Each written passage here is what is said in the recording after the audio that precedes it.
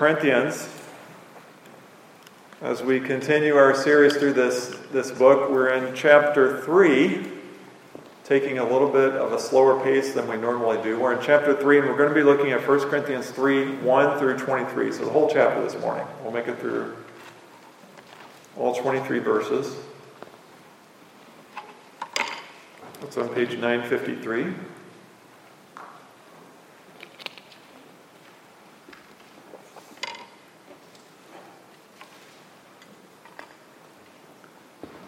Let's go to the Lord in prayer. Heavenly Father, you are our great God, Father, Son, and Holy Spirit. And you have revealed yourself to us in the person and work of Jesus Christ.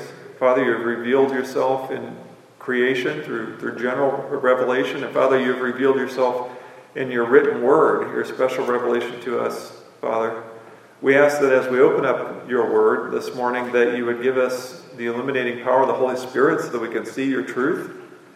We ask that we would be able to understand this passage, so show us the true meaning of these verses. And then also, Father, we ask for an application, that we would take what you have given us, have revealed to us, and then apply it to how we live from day to day, so we can more fully be faithful followers of Jesus Christ. And we pray this in your Son's name. Amen. Alex had been with his company for 7 years, and he came to the point of realizing that it was time to move on. When he had started working 7 years ago, it was a good fit. He enjoyed it. It was a challenge. He enjoyed the people he worked with. He got along great with his boss. The benefits were competitive, but things had changed. After 4 years, he had been promoted, and at that time he got a new supervisor, and this new supervisor had a habit of hovering around his desk without saying anything. He didn't like that. And then the work stopped being as challenging. The benefits, which were originally competitive, began to dwindle every year. And then he actually received a pay decrease. And it wasn't just him, it was across the board. Everybody received it. And he thought it was due to the fact that the company just wasn't doing very well. They were struggling financially. And then finally, one day at lunch, one of his best friends at work told him that he was leaving. And he had taken another position and that he wasn't going to be sticking around any longer. And that was it for Alex. That was kind of the final straw. He decided it was time for him to move on too. It just didn't make any sense for him to stay where he was at. He didn't need a job that was just going to hold him back professionally. He knew that there wasn't a future for him at his current job, so it was time to move on. In 1 Corinthians 3, 1 through 23, Paul tells the believers in Corinth it's time to move on. Not from their job, but from spiritual immaturity, from worldliness. This is the same topic he's been preaching on and teaching on from chapter 1. Now, he does tackle a couple of side topics in this passage, but the main thrust is moving on and moving on away from the worldliness that they've been practicing. But by the time we get to the end, we're going to ask ourselves a few questions in the application section. Is there anything that we need to move on from? Is there anything in our life, in our practice, in our walk with Christ that we need to move on from? So let's read the chapter. This is verses 1 through 23. And Paul writes this: "But I, brothers, could not address you as spiritual people, but as people of the flesh, as infants in Christ. I fed you with milk, not solid food, for you are not ready for it. And even now you are not ready, for you are still of the flesh. But while there is jealousy and strife among you, are you not of the flesh and behaving only in a human way? When one says, 'I follow Paul,' and another, 'I follow Apollos,' are you not being merely human? What then is Apollos? What is Paul? Servants, through whom you believed, as the Lord assigned to each. I planted, Apollos watered, but God gave the growth. So neither he who plants nor he who waters is anything, but only God who gives the growth. He who plants and he who waters are one, and each will receive his wages according to his labor. For we are God's fellow workers. You are God's field, God's building.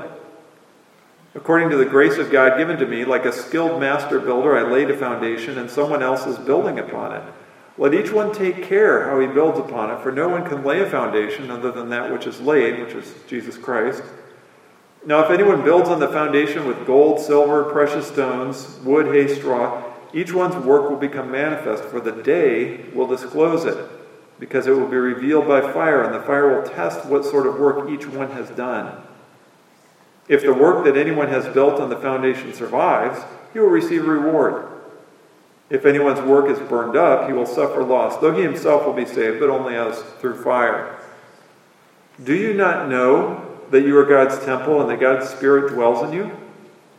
If anyone destroys God's temple, God will destroy him. For God's temple is holy, and you are that temple. Let no one deceive himself. If anyone among you thinks he is wise in this age, let him become a fool, that he may become wise. For the wisdom of this world is folly with God. For it is written, He catches the wise in their craftiness. And again, the Lord knows the thoughts of the wise, that they are futile. So let no one boast in men. For all things are yours, whether Paul or Apollos or Cephas, or the world, or life, or death, or the present, or the future, all are yours, and you are Christ's, and Christ is God's. Chapter 3 starts with Paul telling them, you're still worldly. Brothers, they are Christians. I could not address you as spiritual people, but as people of the flesh. So these first few verses are Paul exposing their continued worldliness.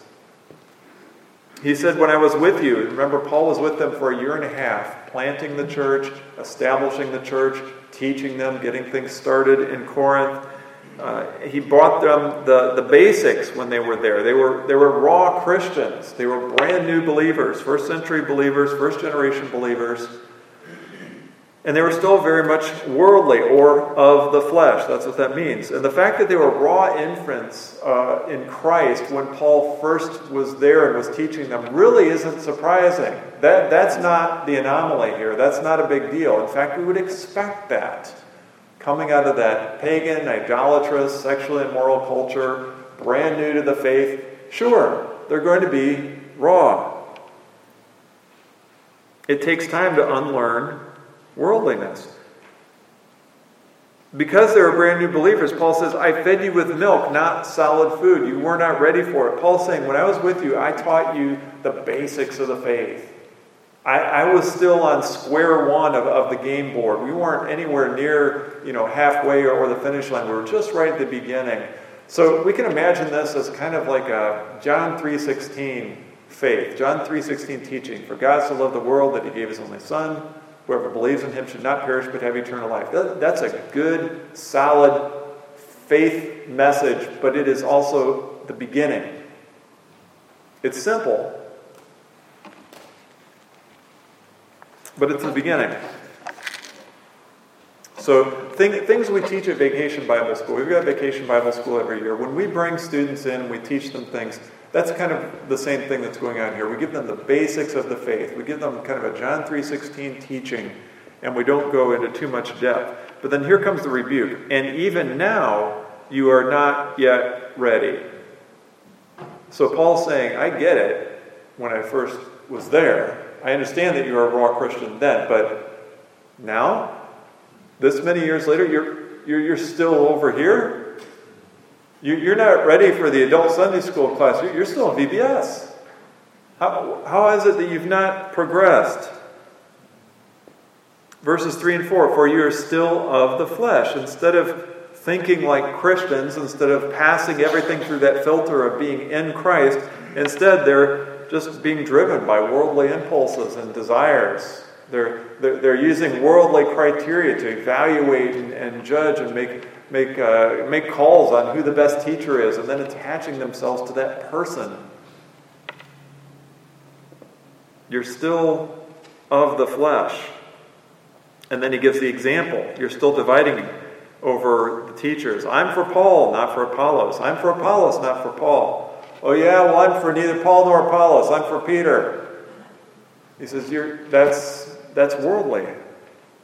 And we can almost imagine Paul shaking his head and saying, okay, all right, let me explain this to you. And then that's what he's doing in verse 5. He's now correcting their view of these teachers that they were lifting up. So verse 5 starts with these questions. What then is Apollos? What is Paul? Well, they're not contestants on a game show called Who's the Best Teacher. That's not what you should be doing. They're not celebrities to be judged and evaluated based on how persuasive or powerful or fervent in spirit or how they can work a crowd or get a response. So that he said, no, that's not it. They are servants, not superstars, servants through whom you believe. So if we have some raw Christians in Corinth and they're hearing this teaching, remember, servants were kind of on the lower end of the socioeconomic scale there. And so Paul's saying, look, these guys you've been lifting up and elevating and saying, I follow, they're just servants. They're down here. And I would imagine that the more worldly the believer was, the more offense they took at that statement. The more wrapped up in worldliness they were, the more of a deflating blow this would have been to them. Because they didn't want to follow a servant. They wanted to follow a winner. They wanted to follow a strong leader, not a servant.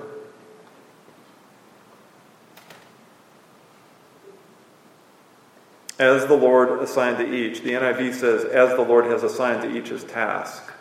So Paul and Apollos were servants of the Lord, and each has been given a different assignment. And then in verse 6, we see those assignments. Apollos watered, Paul planted, God gave the growth. So Paul planted. He was the founding pastor at Corinth. He was the one to establish the church. That's where we kind of get the term church planting. We get it from this illustration of Paul planting and Apollos watering. So Apollos watered. He came later. After Paul had, as we're going to see, laid the foundation or planted the seed, then came Apollos. And he watered. He gave additional teaching. He built on that foundation. So we can be sure that each man was particularly created, prepared, equipped, and gifted by God for their unique ministry. God knows what he is doing. And so he is assigning the task of planting to Paul and of watering to Apollos. Verse 7.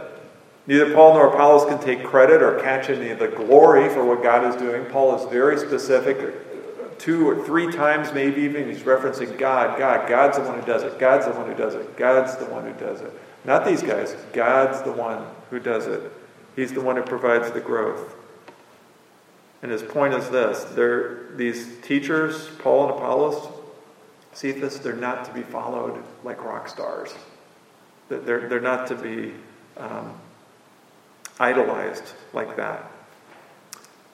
Verse 8, he who plants and he who waters are one. Both of them are engaging in the same task. They're both working towards building up God's church. They're on the same team. They're not 2 independent ministries. They're not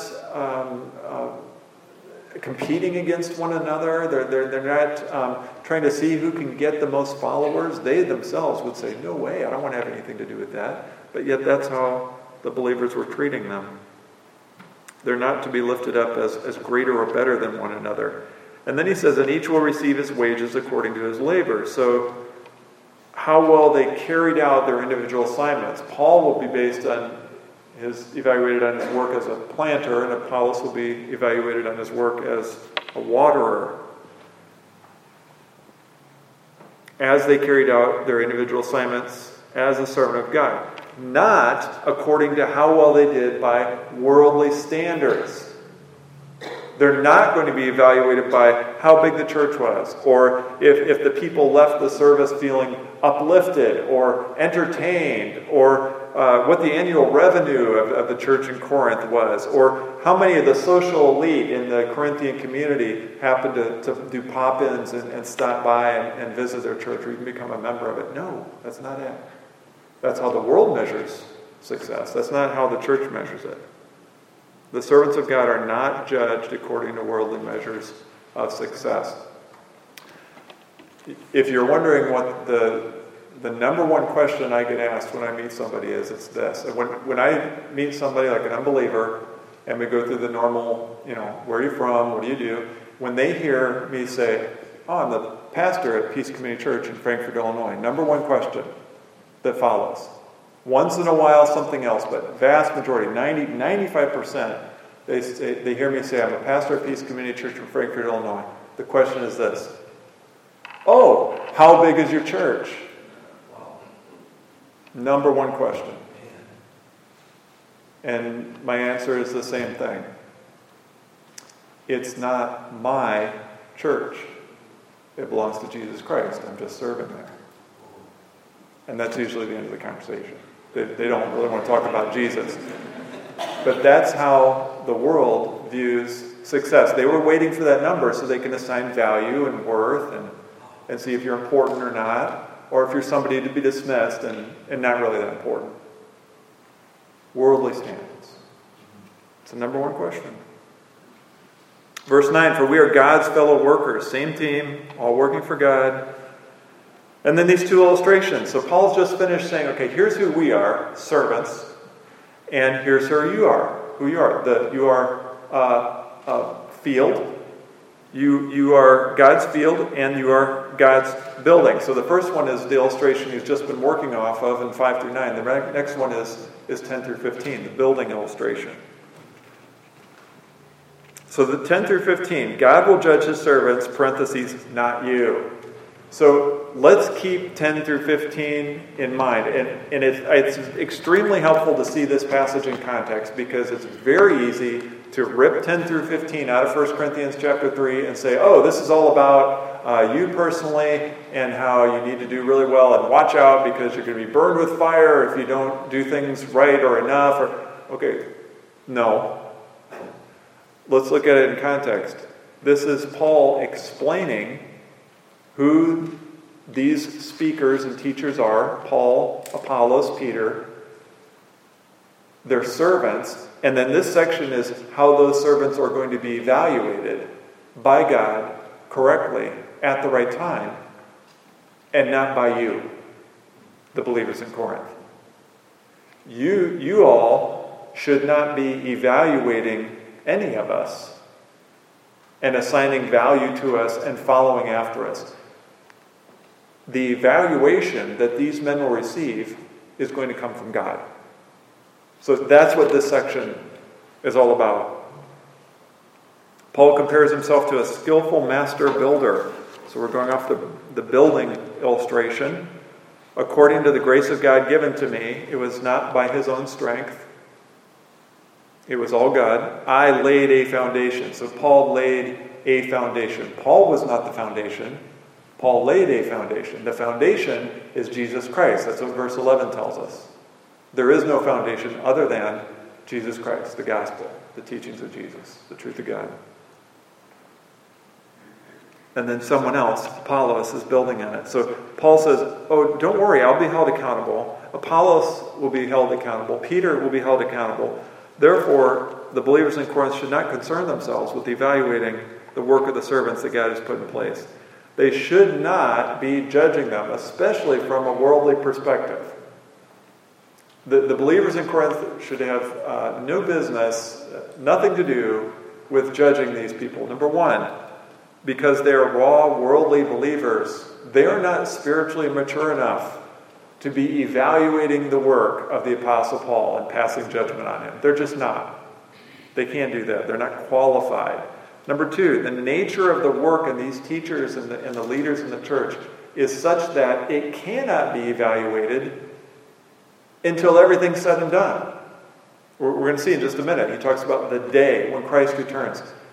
There is no way to properly evaluate the breadth and scope of the work that they're doing in a snapshot taken one particular day.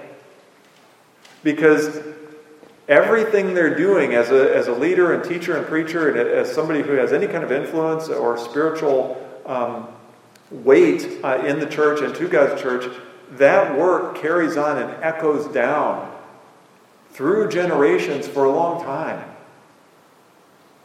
I can distinctly remember teaching from teachers 20 years ago I can still picture them and hear them in my mind because they made an impact on me. I can still vividly remember reading something that significantly impacted or changed my understanding of one of these doctrines of Scriptures. And guess what? Then that works out in how I preach those doctrines in Scripture. Okay? Years ago, decades. It's still impacting the church. Think about what you've been taught by your parents or by spiritual, influential people in your life. It's still impacting you today. And then you teach your children, and they teach their children. There is no way we can be evaluating the work of one of these guys until the day, because of the scope and the breadth of it. And then finally, number 3, God will hold these teachers accountable and evaluate them perfectly. We cannot do that. Neither can these raw Christians. They definitely could not do that. So this is what Paul means by, look, God will take care of the judging and evaluating, not you, and not now. Verse 11, there is no other foundation for a true faithful church other than Jesus Christ. If you have a church, we'll put that in air quotes, if you have a church built on anything other than Jesus Christ, you don't have a church. It's not really a church. Real simple rule. No church, no Jesus. Or excuse me, no Jesus, no church. They both work. No Jesus, no church. So then Paul goes into specifics in 12 through 15 about the work of church leaders and teachers. So those building on the foundation are those leading, teaching, preaching. Once the foundation has been laid, then everyone else is building upon that, building up the church, any local church. In this particular case, Paul laid the foundation. Apollos is building upon it, and others. As God's servants serve the church, they are building on the foundation of Jesus Christ. Every time someone builds upon it through teaching or counseling or making directional decisions or models a certain behavior or even has a spiritual conversation with someone, anything that is impacting the local church and local believers, they are building upon it with materials, gold, silver, precious stones, or wood, hay, and straw. They represent the nature and the quality of the type of building that's going on in the church. So gold, silver, precious stones, these are good things, true things, pure things, righteous things, things that are pleasing to God, things that are done according to godly wisdom. In other words, faithful service. Faithful service. Wood, hay, and stubble are bad things, false things, impure things, unrighteous things, things that are displeasing to God, and things in general that are done according to the worldly wisdom. Unfaithful service. And the true nature of each person's work will be revealed. Paul says, for the day will disclose it. Days in capital letters, the day of judgment when Christ returns. The fire will test what sort of work each one has done. I think we understand this is an illustration, just as fire burns away everything, all combustible materials except for steel, metal, stone, things like that. In the same way, God's judgment will reveal faithful service. Everything else will fall away. It won't stand in the judgment. The person themselves will be saved. They're in Christ. Of course they'll be saved. But these verses teach the importance of the spiritual work that is done in Christ's church. Paul is saying this matters. What goes on in the church, anyone who's building on this foundation, anyone who's doing anything to build up or instruct or to teach or to influence or to guide or to care for, anything like that, that's building materials. And it's going to be judged. It's important. So the first part of 10 through 15 is saying you're not going to judge these leaders, these teachers. God's going to do that perfectly in His own time. And the second part is this is important because you need to be focusing on the spiritual nature of the church. Stop focusing on those things that matter to the world. Stop focusing on how much you felt something when they preached or taught. Instead, focus on faithful service. according to Scripture. Look for those things. Don't worry about the worldly stuff. It's just going to burn away. And then verses 16 and 17, this is serious. So he's highlighting the seriousness of worldliness. Again, I think we commented on this last week. Paul devotes over a quarter of this letter on telling them to discard worldliness. It isn't just, I'm going to touch on this and then I'm going to get to the important stuff, or I'm going to mention this along with all the others. This is 25% of the book. Worldliness.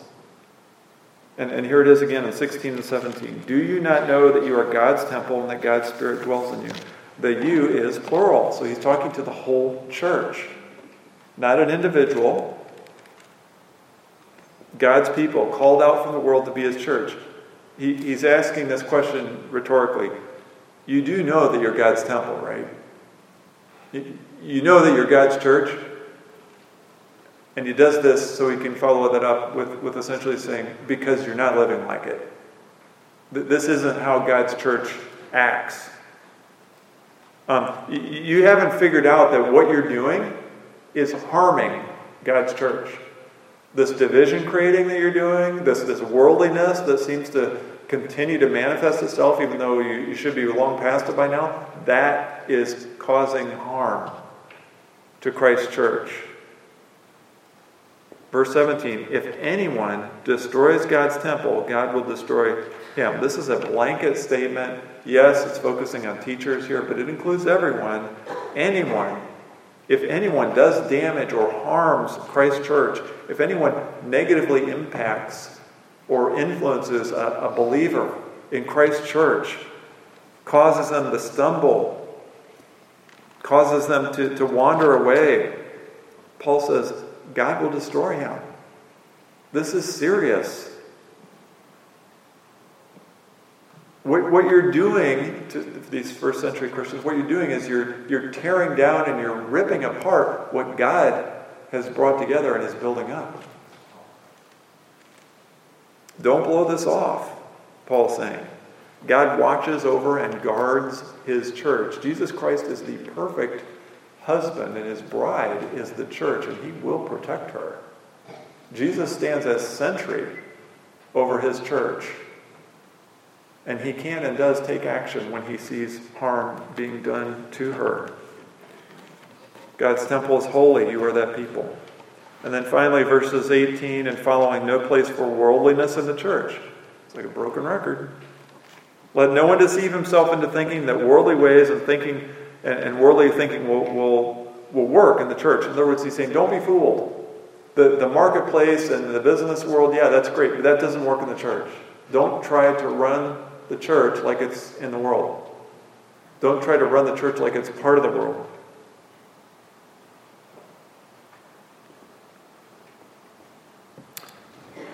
The wisdom of this world is folly with God. The church does not need to sit up and pay attention to what the world is doing and learn from them. No, that would be if we want to imitate the world, then we would do that. But that's not what our goal is here. And he includes two quotes, one from the book of Job and the other from Psalms. So the Job quote, he catches the wise in their craftiness. Now, in its original context, this is from the first Eliphaz speech, if you can remember back in our journey through Job. And this is when Eliphaz was saying, well, if I were you, this is what I'd do. And then he counsels Job and says, look, you need to repent because God is merciful to those who repent. And you've obviously done something really, really wrong, so you need to repent. And then God will fix things and bring you to wholeness. At the same time, Eliphaz is saying, on the other hand, if you don't, God frustrates the wicked. God frustrates the devices and the plans of the wicked. He catches the wise in their craftiness. In other words, Eliphaz was saying, and that's why Paul's using it here. He's saying you can't outsmart God. Don't think that you can continue to import this worldliness into the church and get away with it. God sees everything. And then the quote from the Psalms, the Lord knows the thoughts of the wise, that they are futile. In the original context, the psalmist is crying out to God, and he calls him, O Lord, God of vengeance. And he calls on God to to judge and take action against the wicked who are crushing the people of God.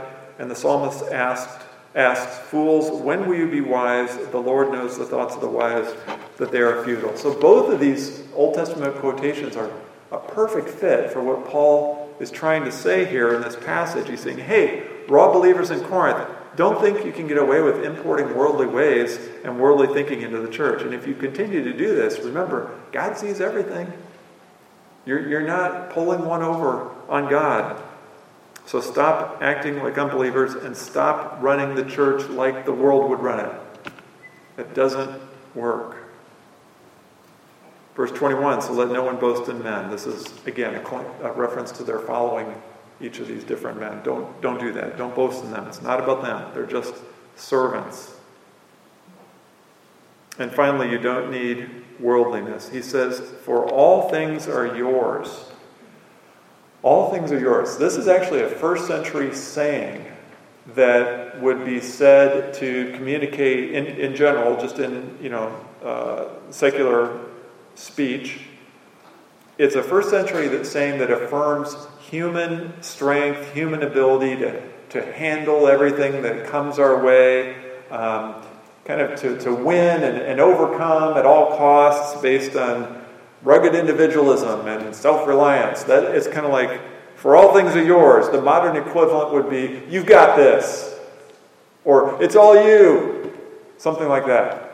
We use those types of phrases. Same thing.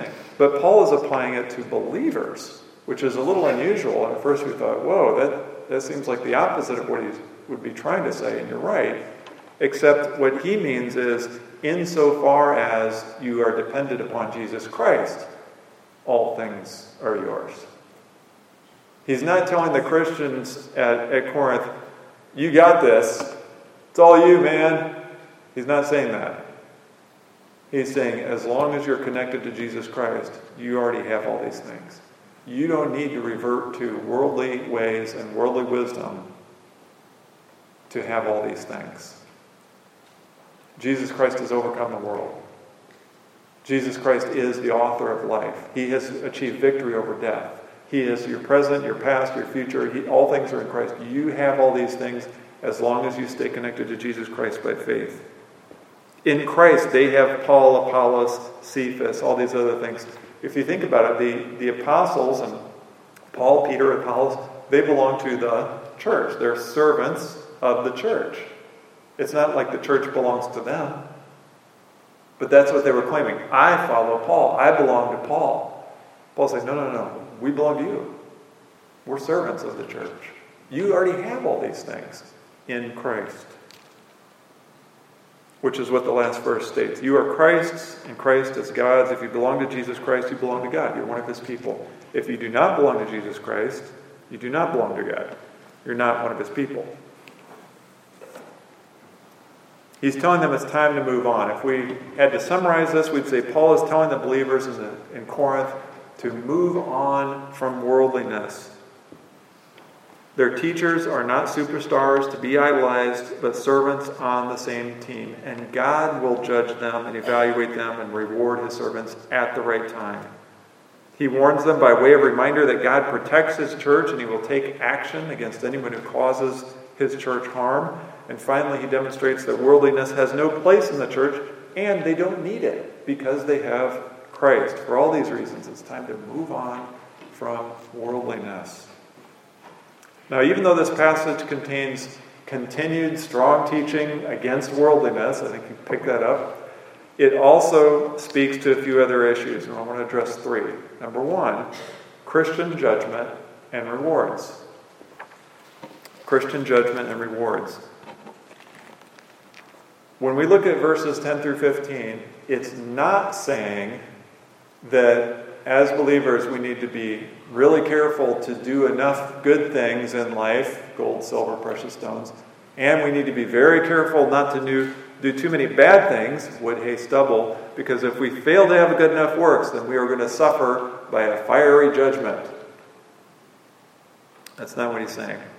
When it says he will suffer loss, though he himself will be saved, but only as through fire, it does not mean that if we have too much sin in our life, as believers, we'll have to pay for it by undergoing a fiery judgment before we're finally allowed into some kind of second-class place in heaven reserved for people who barely got in.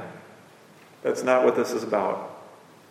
It is talking about how church leaders in particular are to lead and teach or build upon that foundation with proper building materials. If pastors and teachers follow God's instruction, in other words, God's wisdom, and build upon the church through faithful preaching and teaching, instruction in sound doctrine, patient correction, right administration of the sacraments, biblically directed worship, prayer, Spirit-enabled fellowship among believers, and in general, do God's work God's way, that's gold, silver, precious stones. That will be evaluated and judged on the last day, and God will reward that as faithfulness. If, however, church leaders in particular attempt to lead and teach and build upon the foundation that's been laid with worldly wisdom, if they look to the world for inspiration on what to do next, if they focus on numbers, nickels, and noses, if they preach messages filled with personal opinions and sensationalism and shock talk, and if they spend more time talking about politics and entertainment than they do justification and sanctification, if they try to run the church like a secular business, if in general they attempt to do God's work the world's way, then Paul's saying that's wood, hay, stubble. And that also will be evaluated on the day and judged, and it will cause that one person to suffer loss. So their work will be shown for what it is. It's either from man or from God. It'll be revealed. Now, the loss that he's talking about, at a minimum, will mean a failure or a lack of commendation from God. We get that from chapter 4, verse 5, that Lord willing we'll take a look at next week. Praise from God. So at a minimum, it means a loss of commendation from God. Now, in both the examples I just gave, I said church leaders in particular, because that's the context. That's true. But we also know that Ephesians teaches that God gave the church, apostles, teachers, to equip the saints for ministry. And we know that each one of us, as a believer in Christ, are called to build up the body of Christ. We're called to exercise our gifts and serve the church. So all of us, to some degree, are laying building materials down on this foundation. So this passage does apply to all of us. And we should expect our work to be evaluated on the day. If it's gold, silver, precious stones, it will be rewarded. If it's wood, hay, stubble, it will suffer loss. Now, I don't know about you, but I want to make sure that I am doing God's work God's way, because I don't know exactly what a commendation from God looks like for eternity. But I know that I would much rather have that than a lack of commendation from God for eternity. We want to stay away from that. We want to do God's work God's way. So do we need to move on from anything? Have we been mesmerized by worldly ways or worldly methods? Have we been deceived into thinking that we have to do something the world's way or it won't work? Has anyone ever told you, look, you've got to do this, fill in the blank, otherwise it's just not going to work. You're going to drive people away. They're going to get turned off from Christ. Nobody's going to go for that. You've got to do this, and that this is something worldly. Have we been told that in the past? I have. I've been told that. It's time to move on from that kind of thinking. If we want to hear well done, then we need to do well. We have one shot. Just a reminder. One bullet. One chance. We have from now until we die or Christ returns. That's it. And at the end, we're going to be evaluated. No second chances, no do-overs, no extensions, no exceptions. That's it. So we've got from now until then to do well for Christ and His church. So that's number one, Christians' judgment and rewards. Number two, the peace and purity of Christ's church. This is back on verses 16 and 17. This is the warning. If anyone destroys God's temple, God will destroy him. Again, let's keep this in context. This is not saying that we should be careful about damaging our own physical bodies, because if we do, then God will destroy us. And that's often how it's preached. I have heard these verses lifted out of context and serve as the basis for an anti-smoking and anti-drinking message. It's very common. It happens all the time. Your body is a temple of the Holy Spirit. Therefore, Christians, you should not engage in alcohol or tobacco because it damages the body. Watch out. Woe to you, for God will destroy you if you go near these things. That's the message. That's not what these verses are about. Now, to be sure, we are to care for our physical bodies, and there are natural consequences of excessiveness and abusing the body, unhealthy behaviors. But we cannot take these verses as a message to believers saying, don't touch that drink or alcohol or tobacco because God's going to get you. And we can't take these verses and say, well, you want to know God's position on smoking and drinking? Here's the proof text. He's against it. And it's sinful. Let me ask this question. You heard it preached in context. Is this verse talking about damaging your physical body? Or is this a warning against causing harm to Christ's church? It's number two. It's a warning against causing harm to Christ's church. If you have an ESV, you'll see a footnote. The Greek is plural in verses 16 and 17, meaning you all, not an individual. And as we read it, we shouldn't read it as if, oh, it's me as an individual. No, it's not you as an individual. It's talking about the church. It's saying you all are being told not to do harm to Christ's church. If anyone destroys God's temple. Paul's warning believers, any action that harms the church is considered a serious offense by God. For them, it was creating divisions. That's what they were doing. But it includes anything.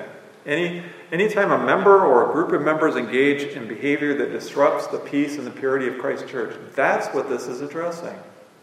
The peace and purity of Christ's church. Now, one of the vows we take when we become a member of the local assembly of believers is this: do you submit yourself to the government and discipline of the church and promise to study its purity and peace? Now, when it says promise to study its purity and peace, it doesn't mean you're just going to get a hold of a book that talks about it and you're going to read up on it and memorize facts. Obviously, it's talking about actively working towards promoting and protecting the purity and peace of Christ's church. That means not engaging in behavior that would harm Christ's church. It includes everything that would harm Christ's church, or everything that would harm a particular individual believer in Christ's church. False doctrine, sure, that's included. Creating subgroups or cliques, sure, that's included. Kind of politicking and trying to manipulate the outcome of things, yeah, that would cause harm. Leading a younger believer in ways that aren't true, or influencing them, or modeling behavior that would maybe cause them to fall away from Christ. Any of those things would be included. Now, I've been involved in a lot of churches over the years. I've been involved across multiple denominations, and I've seen how the sausage is made, right? So I've been on the inside. I've been a supervisor of a church while it was vacant. I've seen Baptist churches, Reformed churches, Presbyterian churches, and then within those denominations, multiple churches at the leadership level. And here's one thing that I've learned. Not everyone who calls themselves a follower of Jesus Christ works towards the peace and purity of the church. I know it's a shock. Not everyone does. I've seen lying, manipulating, politicking, intimidating, yelling, screaming, crying, seducing, arguing, organized attacks on people's characters, and that's just the things that can be mentioned from the pulpit. Yeah, it happens. And so these verses are a warning against that. All that.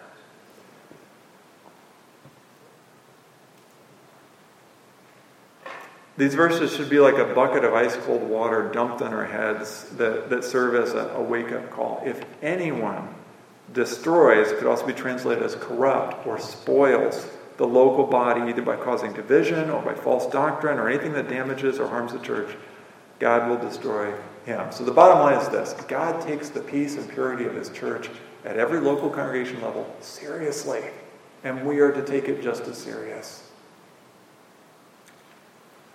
If you've participated in anything like that, ask for forgiveness, and then make a firm decision in your heart. It's time to move on.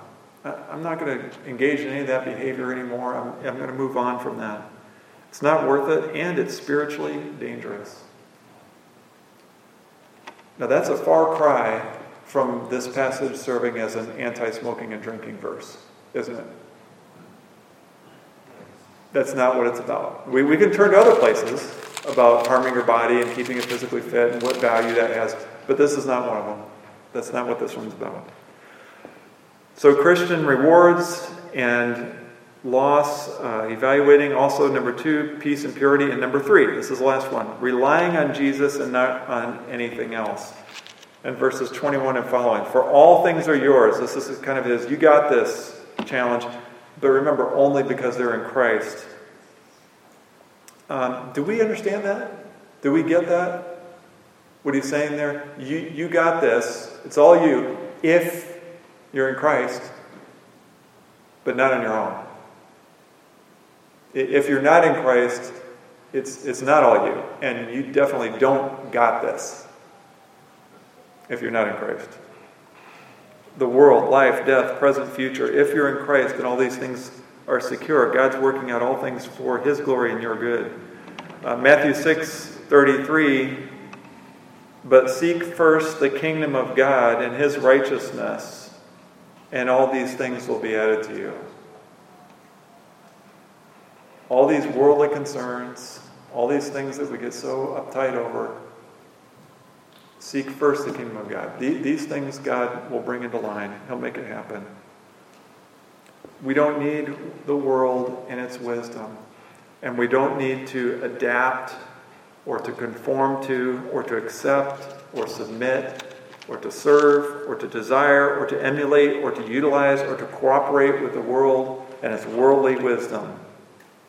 The worldly ways. Jesus Christ is sufficient. Jesus Christ is enough. So we need to ask ourselves if we're leaning on ourselves at all. When we hear that phrase, you've got this, or I've got this, are we thinking by ourselves? Are we really thinking it's all me? Do we really think we can handle everything on our own? Because, don't chuckle or laugh. Some people believe this. Some people say, I'm a strong, confident, independent person, and there's nothing I can't handle. Without Christ? Can you handle death? Can you handle forgiving your own sin? No, there's a lot of things we can't handle. In fact, there's nothing we can handle on our own. If that's where we're at, or if that's ever been a part of our thinking, it's time to move on. It's time to move on from that self-reliance, thinking that we've got this, or that we can do things without Jesus Christ. Worldliness and worldly thinking is just going to hold us back. It's time to move on. There's no future in leaning on or remaining in worldly wisdom. And so it's time to move on. If you're a believer who's had difficulty letting go of the world, it's time to move on. If you've been thinking that worldly ways are necessary, or else everything's going to fall apart, it's time to move on. If you've been thinking the peace and purity of the church is, really not that big of a deal, then it's time to move on from that thinking. If you've been caught up in the self-reliance, prideful culture that is so much a part of the world, then it's time to move on. I hope we can allow these words of Scripture and these real warnings to sink in to our hearts. And of course, if you're an unbeliever this morning, it's time to move on from unbelief. That's the first thing we want to move on from. It's time to move on from unbelief, and it's time to make the move to Jesus Christ. Because if you are not in Christ, you do not have the assurance of this passage. Verse 22 does not apply to you. It's not a promise for you. Your life, your death, your present, your future, these things are not secure in Christ if you are not in Christ. You have no hope for salvation in this life or the next outside of Jesus Christ. God will judge you according to your sins, not according to the righteousness of Jesus Christ, because it's not yours. You must be in Christ. So if that's you, I urge you, it's time to move on from unbelief. Place your faith and trust in Jesus Christ. Repent of your sin. Turn to Him. Let go of any sort of self-reliance or thinking that you've got this. Turn to Jesus Christ in faith. Amen. Heavenly Father, we thank you for your word. We thank you for your word consistently pointing us to Jesus Christ. And Father, as we make our way through these first few chapters of Corinthians, at times it almost can seem repetitive because of the ongoing teaching against worldliness. But Father, we need to hear that. We need the repetition. We need not to simply hear one message on it and then say, okay, what's next? We need to camp out on this teaching against worldliness and allow the Holy Spirit to examine our hearts. Father, would you give us the desire and the ability and the action steps to move on from any and all worldliness that may have taken up residence in our hearts. I pray this in Jesus' name. Amen.